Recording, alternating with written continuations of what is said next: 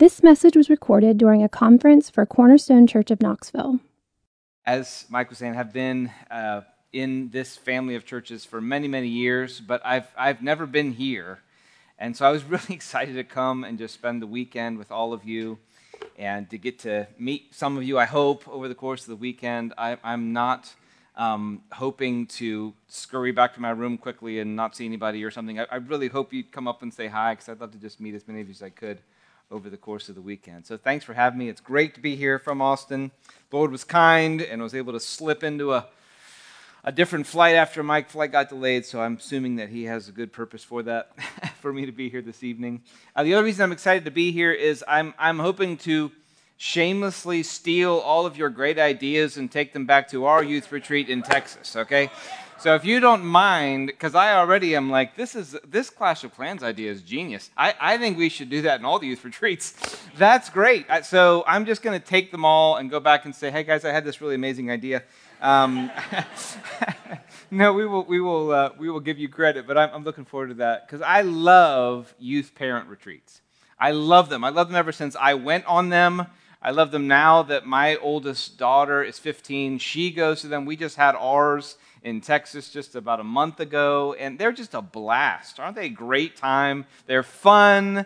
You stay up too late, you get up early, you eat, you wear we have the same kind of bandanas. It's a universal youth retreat marker, and we just have a great time. And I just love that I get to kind of observe and enjoy this time with you together. And I'm also excited to be here, most importantly, because I am excited to meet the Lord in His Word with you. I am looking forward to these 4 sections of Scripture. We have 4 times over the next 48 hours to look at sections of God's Word for Him to speak to us. And I'm excited about these 4 passages that we're going to be studying together. I hope you're excited too. I really believe, I've been praying. I know you've been praying. Mike's been praying.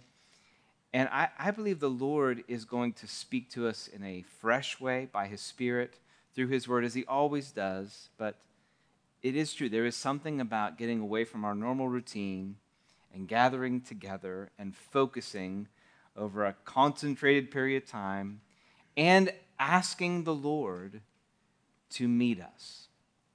We're coming asking Him to do what He's eager and generous to do, that we wouldn't just hear messages, but that He would encounter us by His Word. And we've all experienced, if you've been to a youth retreat before, we've had that moment or those moments where it was like God was just addressing you and your particular situation. That happens with parents who come to serve their teens, but God meets them. It happens with first-timers like the 6th graders that are here. So glad that you're here. I believe God wants to meet you.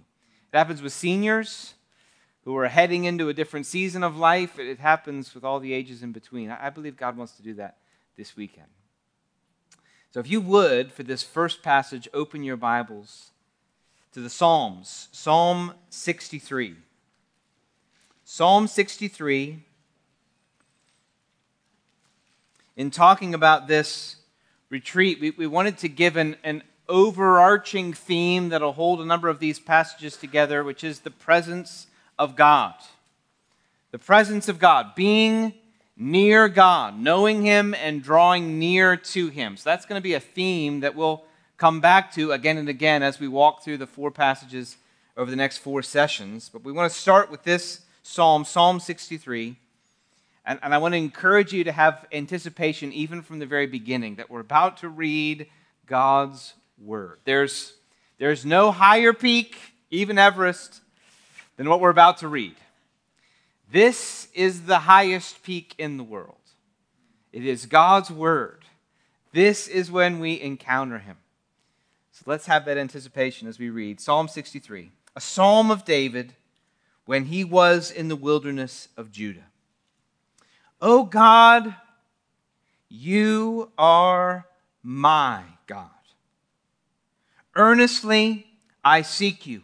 My soul thirsts for you. My flesh faints for you, as in a dry and weary land where there is no water. So I have looked upon you in the sanctuary, beholding your power and glory. Because your steadfast love is better than life, my lips will praise you. So I will bless you as long as I live. And in your name I will lift up my hands. My soul will be satisfied as with fat and rich food, and my mouth will praise you with joyful lips when I remember you upon my bed and meditate on you in the watches of the night. For you have been my help. And in the shadow of your wings I will sing for joy. My soul clings to you. Your right hand upholds me.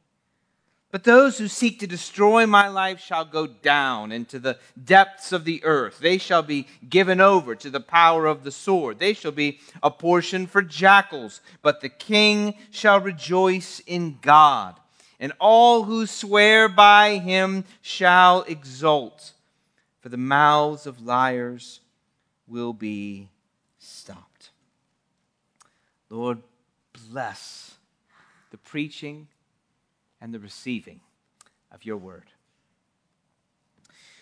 Well, it's appropriate that you have an Aslan Scepter prize for the Clash of the Clans, because I wanted to talk a moment about one of the moments with Aslan in the Chronicles of Narnia. How many of you have read those books or have them read to you? Many of you, most of you perhaps. So I love those books. I read them to all of my children. I'm very sad right now because my youngest child is just starting his first reading, and so it's like a seasonal change in my life.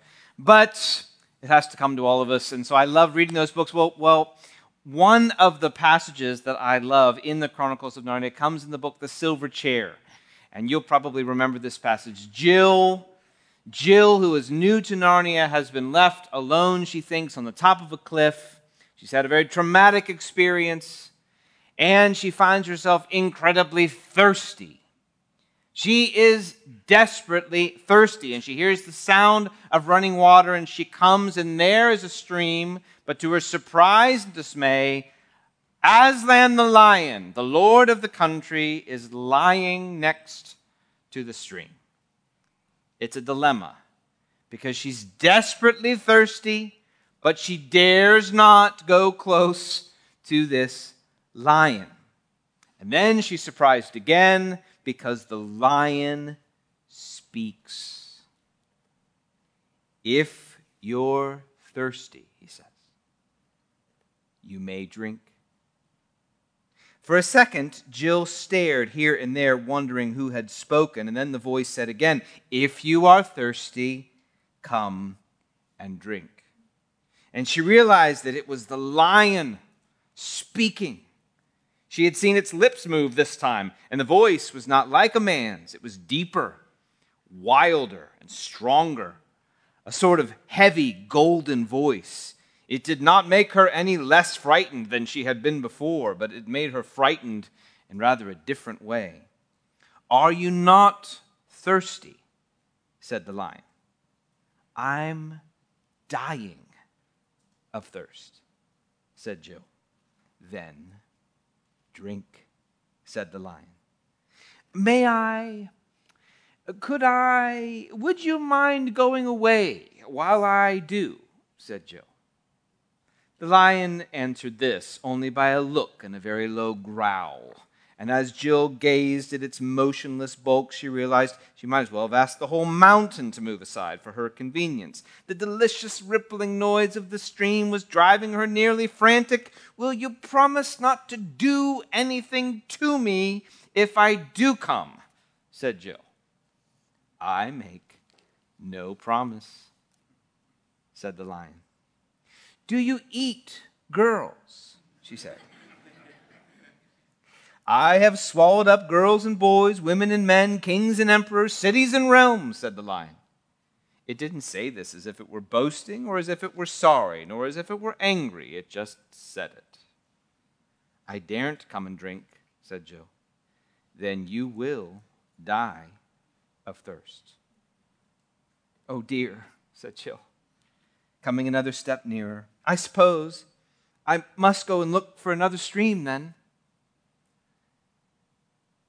there is no other stream. I think David would have loved that story. I think he would have loved it. I think he would have said, that's exactly right. There is no other stream. And being away from the stream that is God, being in his presence, enjoying him, that stream that is God himself, being away from that stream is to be dying of thirst. Spiritual thirst, a thirst that we were created with, that can only be satisfied in the one stream that is God himself. That's why I think David would have said, I love that passage too. Because that's what he's trying to say in this psalm. He's trying to take a snapshot of his soul for the purpose of handing it to us and saying, let me tell you something about your soul. Because your soul ought to be thirsty for God the way my soul is. It's a snapshot of the soul. Sometimes snapshots, especially close-ups, make us uncomfortable, but we need them. We need them spiritually. And when the Bible comes to us like this and takes a snapshot of our soul and asks, are you thirsty for the one stream that is God himself? Then we would be wise to answer. Are you thirsty for the one stream that is God himself? What I want to do is I want to walk through this snapshot of David, and I'm hoping as we launch into these next few days, this will position us to become more like him, to see the value of this stream. David's not looking ultimately to condemn us. He's not looking ultimately to point out how much better he is than us. He's hoping that we will see the value of God for our souls and that we will thirst after him and drink deeply of his presence and relationship with him.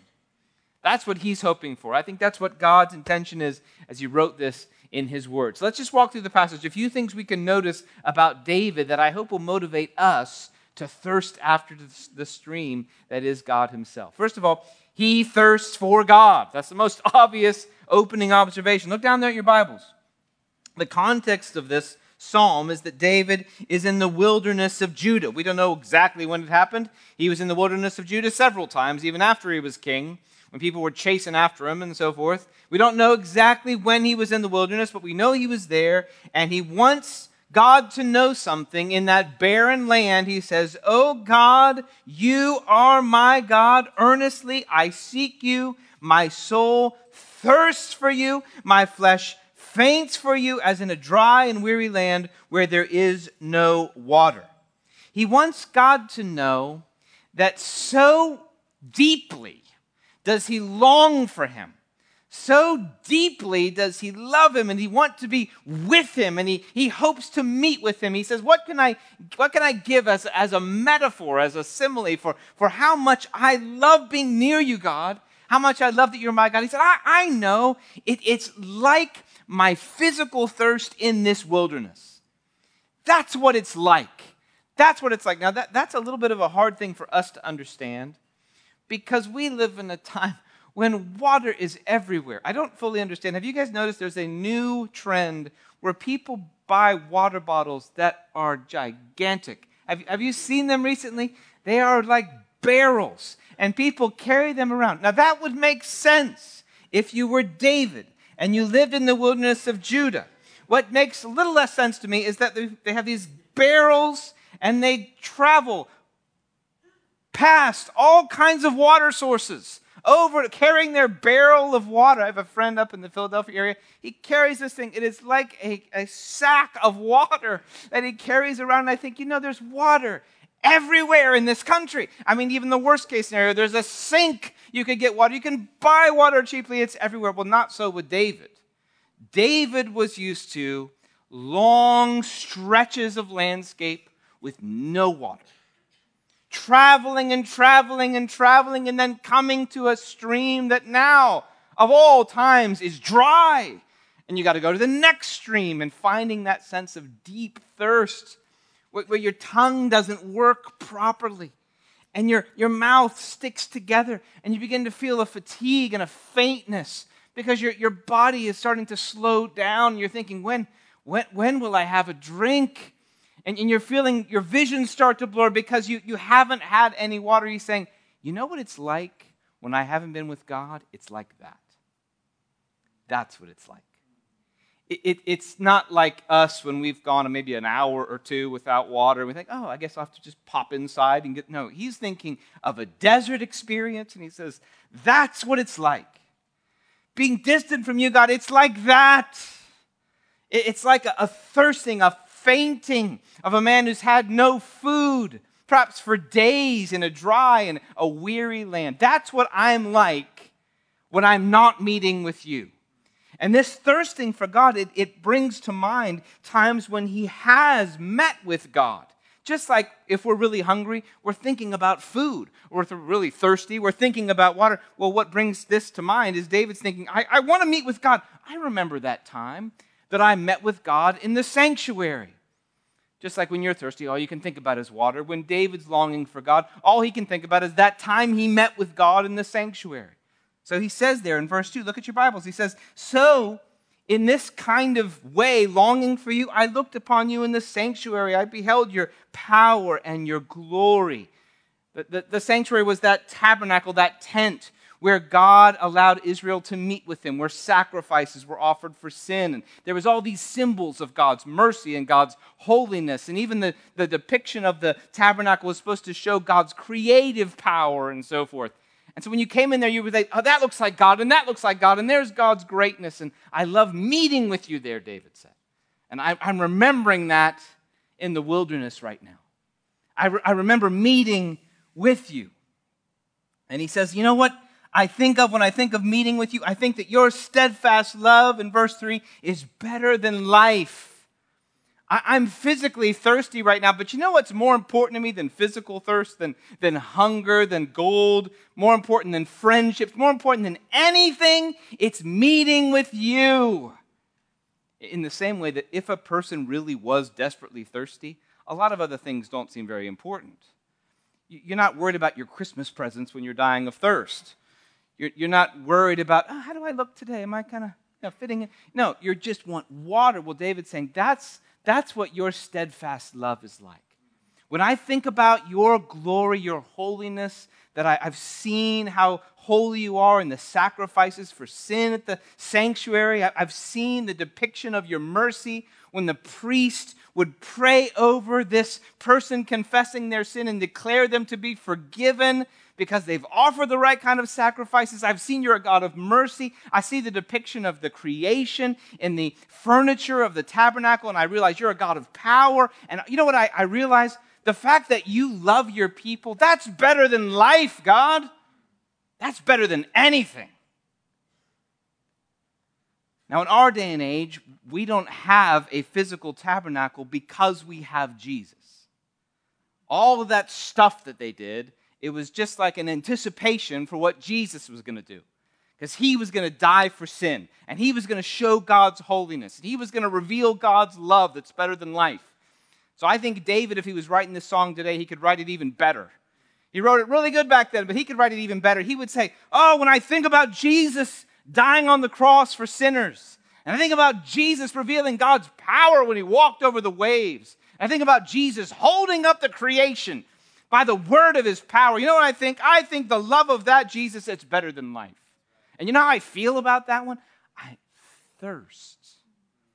I'm dying of thirst.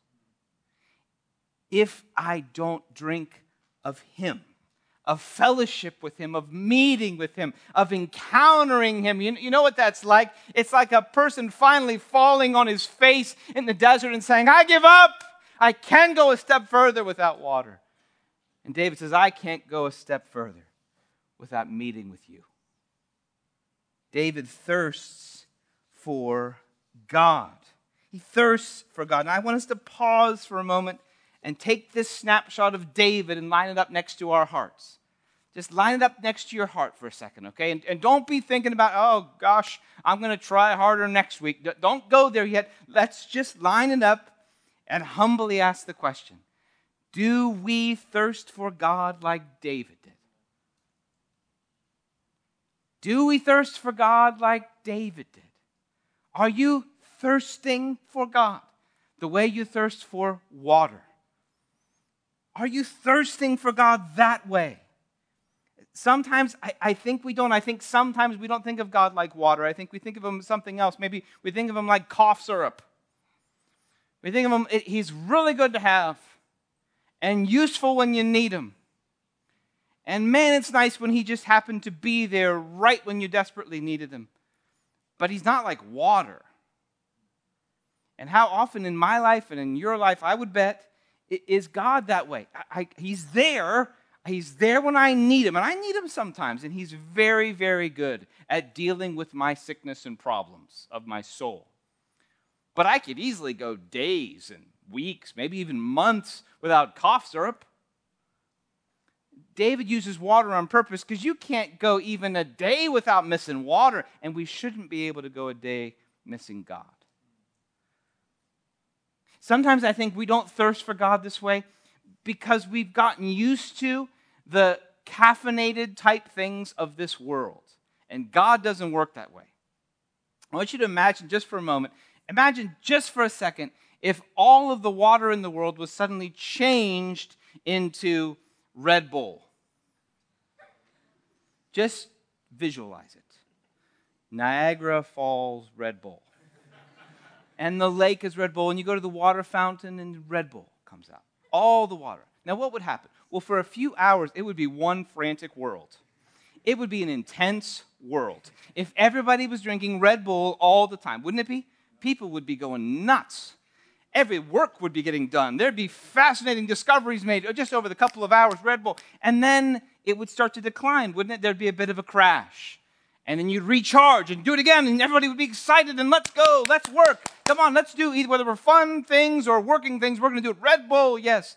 And let's imagine that somehow there's one person in the world, he just kept drinking water. He was the one person with water, and he stayed away from Red Bull. Now, on the first day, he wouldn't seem particularly excited compared to everybody else. He actually might seem kind of boring. But the next day, you know what happened to the Red Bull people? Their peak would still be there, but it'd be a little less. They'd be dragging a bit, wouldn't they? And then they would crash again. What about the third day? Boy, they'd have to do 3 cans, where the first day just did 1, and then they'd crash again. Imagine a week of only having drunk Red Bull. What would you be feeling like on the last day? Oh, you'd be dragging. You might have 5 minutes of energy, and then your body would just be dead. And what would the guy who drank water the whole week be like? He gradually would have more and more energy, more and more strength. By the end, he'd be the only one standing. You know, sometimes that's what happens with God and his word and meeting with him. Sometimes we want God to be like an energy drink or like a movie. We want a quick high, and we don't care about the crash. And we read the Bible, and it's like, this isn't exciting. Forget it. God will not be our caffeinated drink, but he will be water for the soul. And the person who drinks that water and eats that feast, they will get stronger and stronger and stronger. But the person who fills themselves with the Red Bull stuff of this world, big high, big crash, you know what will happen? They'll get weaker and weaker. And what used to be exciting won't be enough. And what now was exciting still won't be enough. And they'll need more and more for less and less energy. That happens with media. That happens with sin. That happens with all kinds of this world kinds of stuff. It's instantly exciting, but it doesn't give the kind of satisfaction that David's talking about. Maybe that's true of you. Maybe you're not thirsty for God because you've been drinking whatever your version of spiritual Red Bull is. You feel like you're drinking. You're filling yourself with a lot of something. But man, the moment it's over, you're just looking for more. Where? That didn't get it done. Haven't you felt that way? After binge watching something, it's like, I'm so excited, this is going to refresh me from my long week at school. You get to the end, like, I'm exhausted. Is there another episode? That's happened to me lots of times. You go to something thinking, this is going to make all the difference. And you think at the end, I'm like, It didn't do anything, but I want more of it. The only thing that's not like that is God. So David says, you know something that's better than life, better than all that stuff? It's seeing the power and the glory and the steadfast covenant love of God. It's thinking about Him. It's meeting with Him. It's being in His presence. That's what I'm thirsty for, David says. And he says it's not just that I'm thirsty for it, it's also that I'm satisfied in God. Look at this next phrase. David says, look, this isn't just this idea that I'm thirsty for God endlessly and it's this journey that never has a completion. No, he says, I'm actually satisfied in Him. Unlike those other things, unlike Red Bull, there's points where I can say, that was delightful. Look down at your Bibles. He says in verse 5, my soul will be satisfied as with fat and rich food. Fat food, not a bad thing back then. This is like good food. This is Thanksgiving feast food. He's saying this is not, you look in the cupboard, it's like, oh, great. My mother's healthy crackers.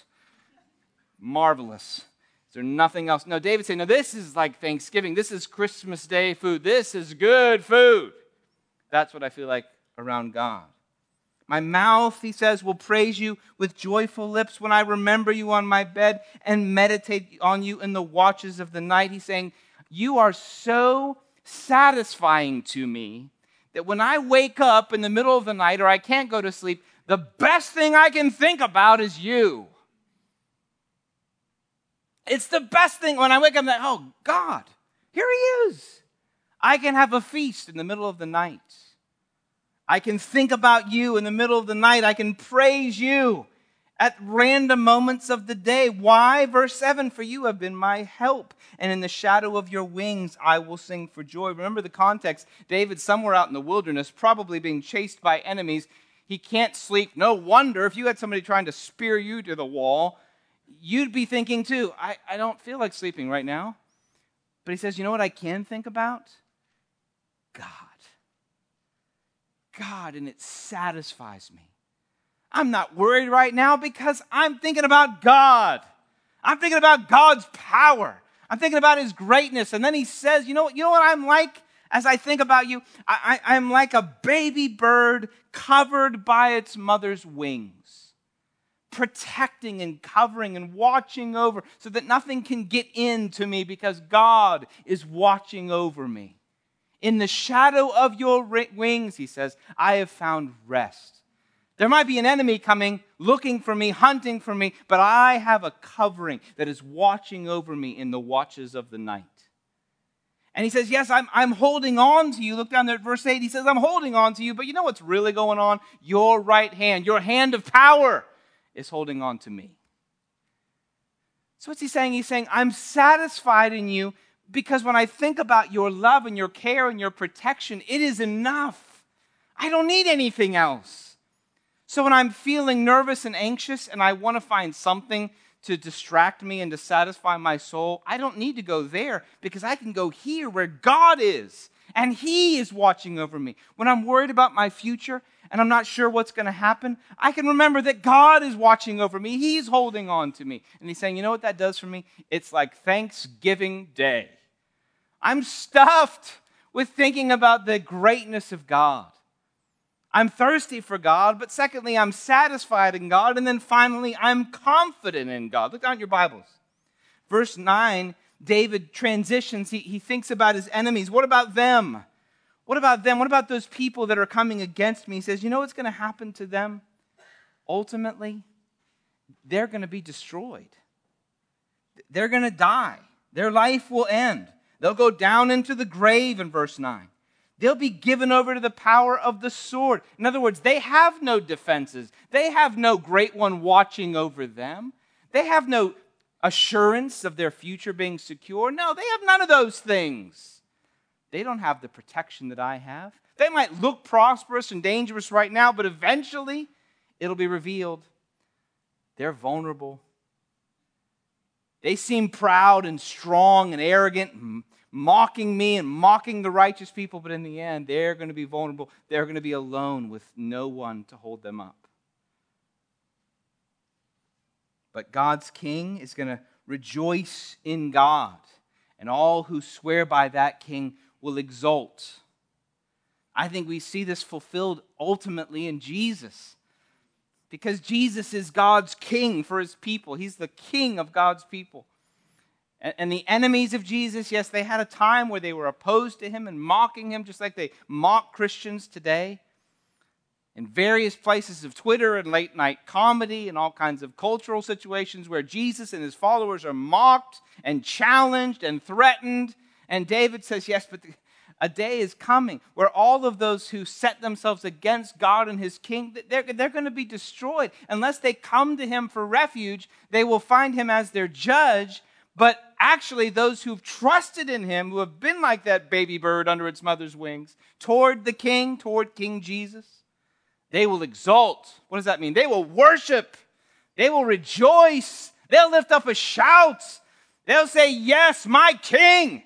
He is mighty and strong and powerful, and his steadfast love it's better than life. What's David doing? He's saying to all generations of God's people, do you see the stream that God is? Are you thirsty? Are you thirsty for something that can actually satisfy your soul? Are you tired of the Red Bull of this world that promises much and delivers little? Are you scared of the threats of this world that you know you're not strong enough to resist? Do you often have times in your life where your mind drifts to worries and anxieties and fears about the future? Are you ever awakened and thinking, what's going to happen today that's amazing or scary? David says, let me tell you something that you should be driving towards. It should be God. You should be with God. You should be drinking of God. Think of him as a water fountain, as a feast, something that can cover you, protect you. God is what you want, and he is what you need. And since we know that God is revealed in the person and work of Jesus, that as we look at him, that his death on the cross reveals God's steadfast love, it reveals God's protection, his care for his people. Listen, there is more in God to see and know and drink of than we could possibly imagine or exhaust. Let me ask you this. In your moments between activities, are you thinking about God? I often am not. I'm sometimes looking for something to distract me from the burdens of the day. Something to give me a quick sense of escape from the burdens of the day. Caffeine, food, media, some kind of browsing. What's going on? What's going on in the news? Just something. I don't want to have to think too long, because then my mind starts to reveal a thirst that's never fully satisfied. So I'll just run from one fountain to the next. Is this taste? Okay, no. Does this taste good? No. Does this taste good? And then I get to the end of the week and I think, why do I feel so empty? There is no other stream. Not work. Not academic success, not popularity, not social media, not movies, not hobbies, not food, not drink, not drugs, not dreams of success in this world, not praise from your boss or praise from your friends or praise from your parents, good as that might be. None of those things are the stream that satisfies the soul. Listen, God made every human being. He made you. If you're 12 years old or if you're 60 years old, God made you to be in his presence. And nothing else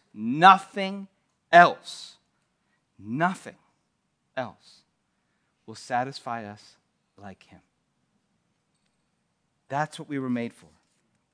We were made to thirst and be satisfied in him.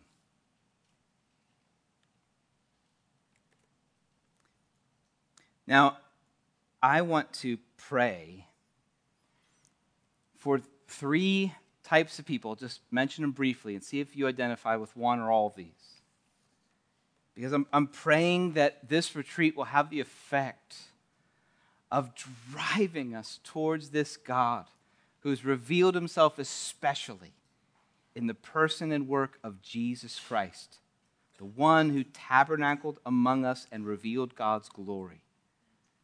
I'm praying that we will run toward that stream, that we'll go again and again and again. And I want to pray for 3 kinds of people that I think might hear that call, and this might be true of you. So let me ask if this is you. One type of person is longing for God. That's true of you. To the best of your knowledge, you've come saying, I want that. That's me. That is me. I am thirsting for God. I want to pray that God will answer that prayer. That he will answer your prayer. That you will encounter him as the fountain. A second group of people might be those who are convicted you've been satisfied in other things. As I was looking at this passage, a fresh way preparing, coming into this retreat, I was convicted of that. I was convicted of how often, Lord, I am satisfied in other things. I'm trying to be. They don't actually satisfy me, but I'm trying hard to be. I'm drinking all these Red Bull fountains thinking, why does this not get it done? And I forget what I ought to know. There is only one stream that satisfies the human soul. Only one. His name is Jesus Christ. He has revealed the glory of God. And that glory, it's a different kind of stream. It frightens you in a different kind of way. And yes, he doesn't promise that you won't have to change as you draw near to it, but it satisfies the soul. Now maybe you're like me. Maybe you have been filling your life with other things. Video games, media, friends. When can I do the next thing? The next party? Maybe it's school. It could be good things, but they've just stuffed your life so much there's no time left for the one fountain you're made for. What I want to pray for you is that God would turn that conviction into repentance and change, and that you will run towards the stream that is his steadfast love. Good news, this stream is a stream of forgiveness and love and mercy towards those who've been drinking from other fountains. We don't fix ourselves so that we can come near to the stream. We come to the stream, which is what fixes us. So if that's you, I want to pray that God turns that conviction into change. Finally, you want to seek God. Here's a third group. You want to seek God, but you are afraid. You're like Jill. You're aware that coming to this stream means you have to give yourself into the power of God himself. That he's big and he's powerful and you can't just push pause. And that might mean a different life, and you don't know what he's going to do. What's he going to reveal? What emotion is he going to bring out of you? And that seems scary. And so you're like Jill. I want to drink, but I'm scared. I want to pray that the merciful gentleness of God would help you to overcome your fear and to draw near to him. Listen, I can testify to this. Your parents can, your pastors can. We have been drawing near to him our whole life. And that fear that you feel because of his greatness is also what causes you to be satisfied in him when you draw near to him. He is gentle and gracious and loving and kind. And you do not need to be scared of him.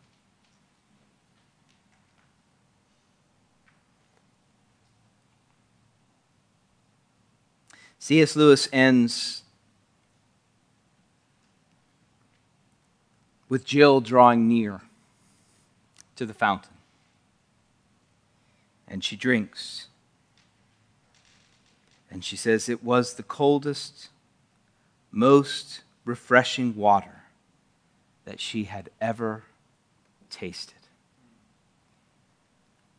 God is the greatest fountain of the soul. If you're in any of those groups, let me pray for you right now, that God will satisfy you.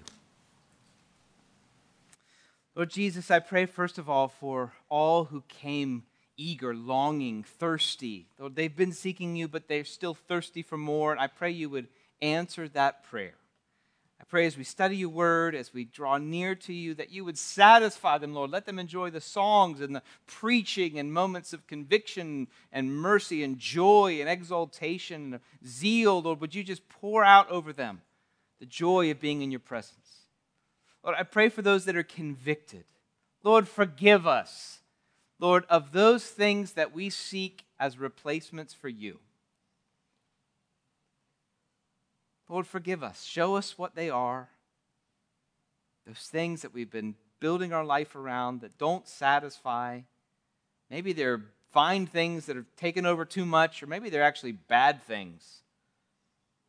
Lord, bring conviction. And let us run to the fountain that is merciful and gracious, slow to anger, and abounding in steadfast love. Finally, Lord, I pray for those that are afraid. Lord, they have a sense of your greatness and your power, and it scares them. Lord, I pray in the name of Jesus that over these next 48 hours, be they young or old, they would be enabled to overcome that fear by the power of your Spirit. You would cause them to bring their heart eagerly and passionately to you. Lord, I pray there would be sixth graders here who passionately bring their heart to you. But that would be more important than the fear of man, than fitting in, than having a comfortable retreat, that they would want to meet with you, and that would be greater than their fear. Lord Jesus, do these things, Lord. We want to meet you. Lord, we want to meet you. We've gathered here to meet you. So speak to us through your word. Satisfy us, Lord, by your presence. Satisfy young people and parents. Satisfy us, Lord, with your steadfast love. You've been listening to a conference given for Cornerstone Church of Knoxville. To find out more about Cornerstone Church of Knoxville, visit us at www.cornerstonechurchofknoxville.com or call our church office at 865-694-4356. We'd love to have you join us in our mission to treasure, grow in, and proclaim the gospel of Jesus Christ.